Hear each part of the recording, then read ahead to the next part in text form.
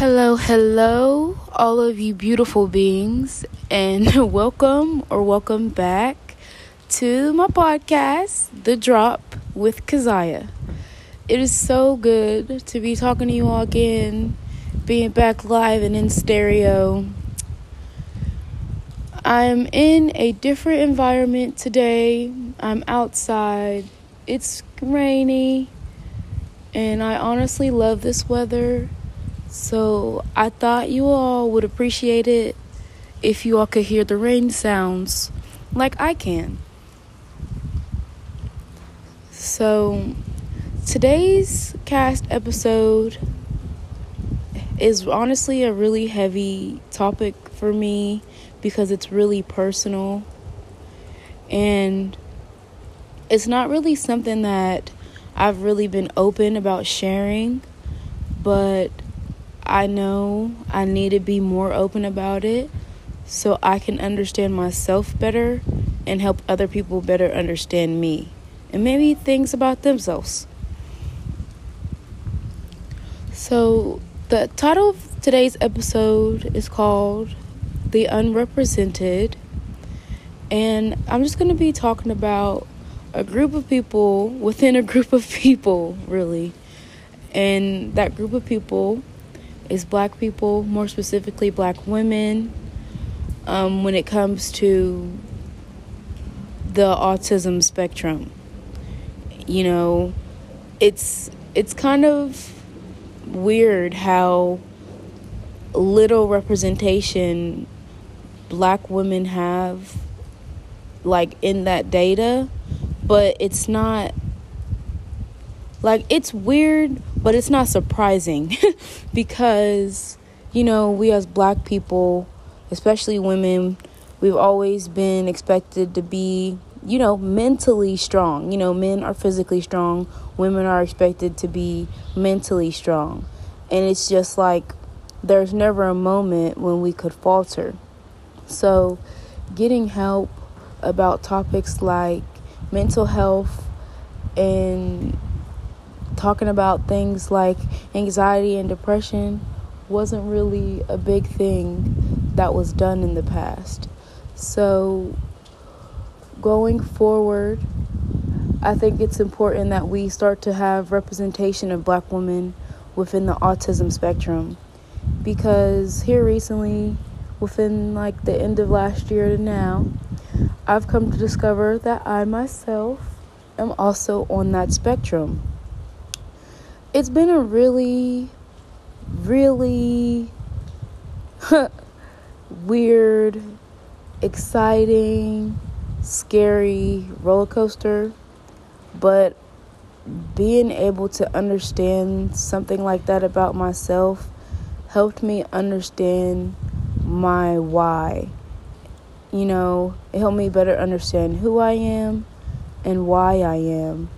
And I say why I am because a lot of the times I would do things and people would ask me, like, why do you do that? Like, what does that do for you? And I honestly would not have an answer. So I would find myself just kind of scrounging for the most socially acceptable answer I could think of and giving them that and hoping we could end the conversation there. But, you know, what I've come to realize is that it was nothing more than me being on the autism spectrum. Growing up in middle school, I always liked to fidget. I got upset at the fact that lights were so bright. I would get so irritated at people for making unnecessarily loud noises. And people would just tell me, like, oh my gosh, calm down. Why are you so upset? And honestly, at the time, I didn't understand why I was upset. I didn't understand that those things were overstimulating me. I didn't understand it. Even down to not really understanding whenever I'm being rude to somebody. Like, in my mind, I would think I'm just talking normal, or I'm being, you know, just giving advice or just having a conversation. But on the outside, people will receive it as really rude. And whenever they would say something to me, I would be kind of taken aback because, in my mind, I would know I'm not meaning to be rude. I'm not meaning to be disrespectful. But that's not how they're receiving it. I had to understand that my tone would throw people off. So even trying to get that under control and kind of not just like under control, but just kind of be more aware of it helped me better communicate with people.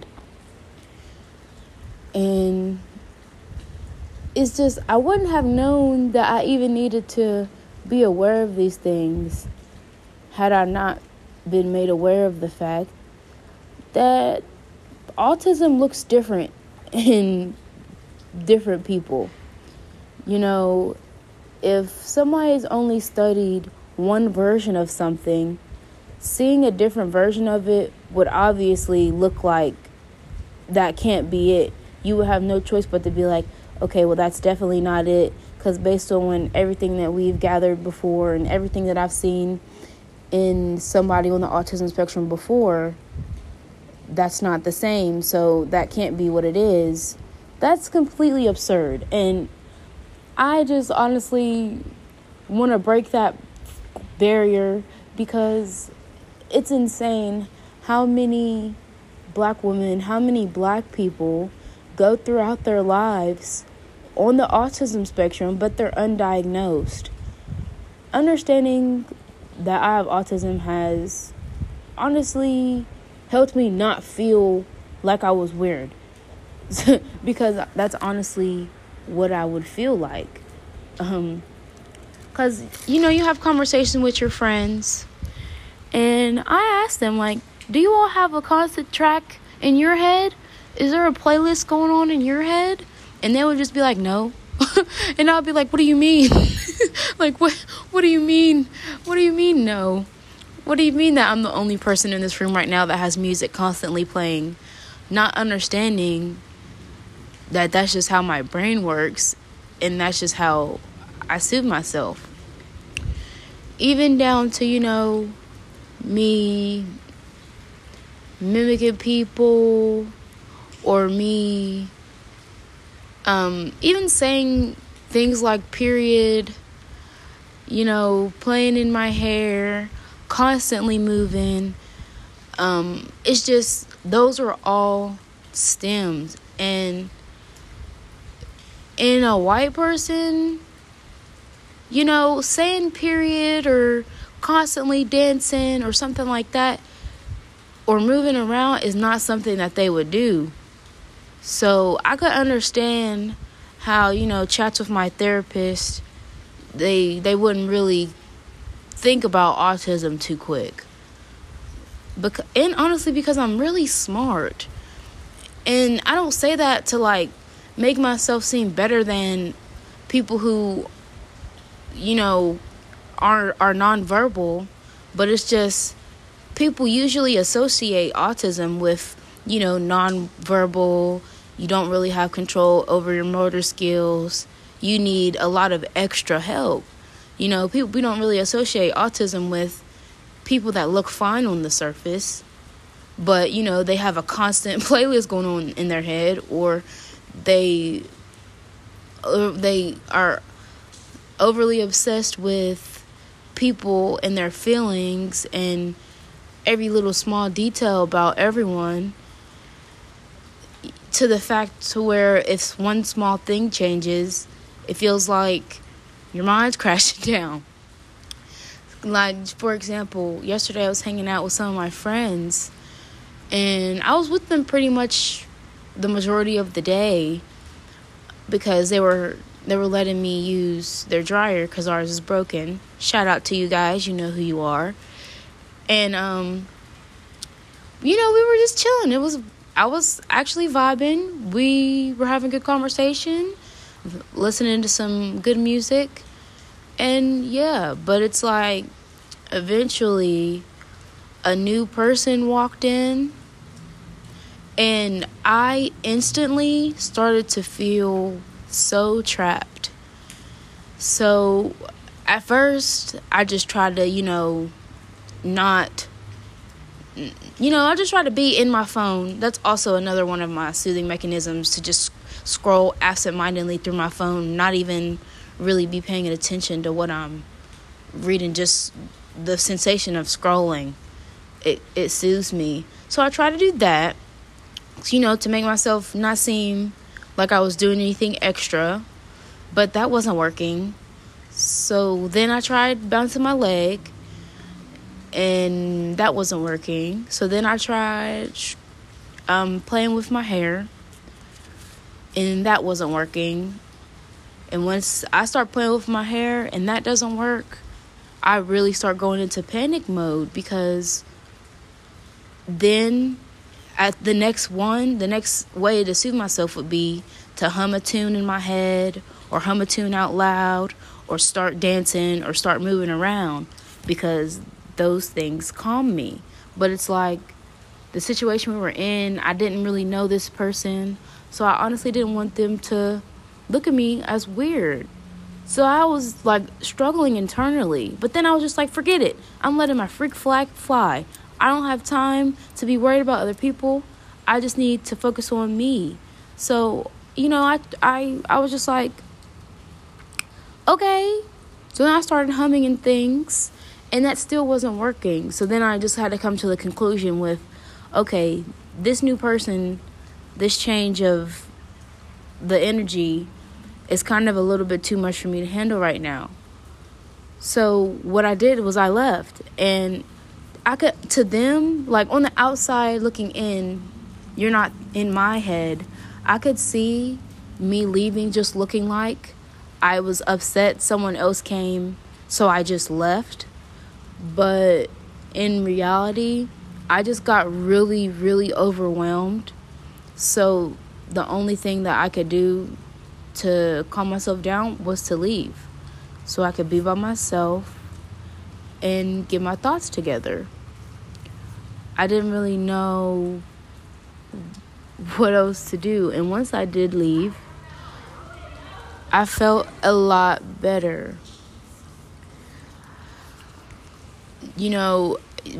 A couple years ago, I probably just would have driven myself crazy, feeling uncomfortable being in that situation. But it's like now, with me being aware and actually wanting to cater to my mind and my needs, I knew that the best thing for me to do in that situation would be to leave. And like waking up this morning today, I was able to calm myself down. I was able to get back, just my center, just finding me again, because I was so encapsulated by everything else around me. And I'm not like saying all this to like makes anyone feel bad for me or anything. I'm really saying it because I'm praying that me being open about my experiences would let someone else start to become more open about theirs, or start to even think about a possibility of there being something else wrong with you than just your therapist telling you, oh, you have anxiety, oh, you have depression, oh, you have OCD. Like, no, it is possible for people, I hate the term, I'm just going to say normal. People who appear to be normal to have autism. It is completely possible. And I think we need to start getting representation of people who are looked at as normal, and that's in air quotes, to speak about their experiences being on the spectrum, how they realized they were on it, and if a therapist even was helpful in them acknowledging it. Because in my experience, my therapist wasn't really helpful. If anything, my therapist was telling me essentially they told me there's no way someone as smart as you could be autistic.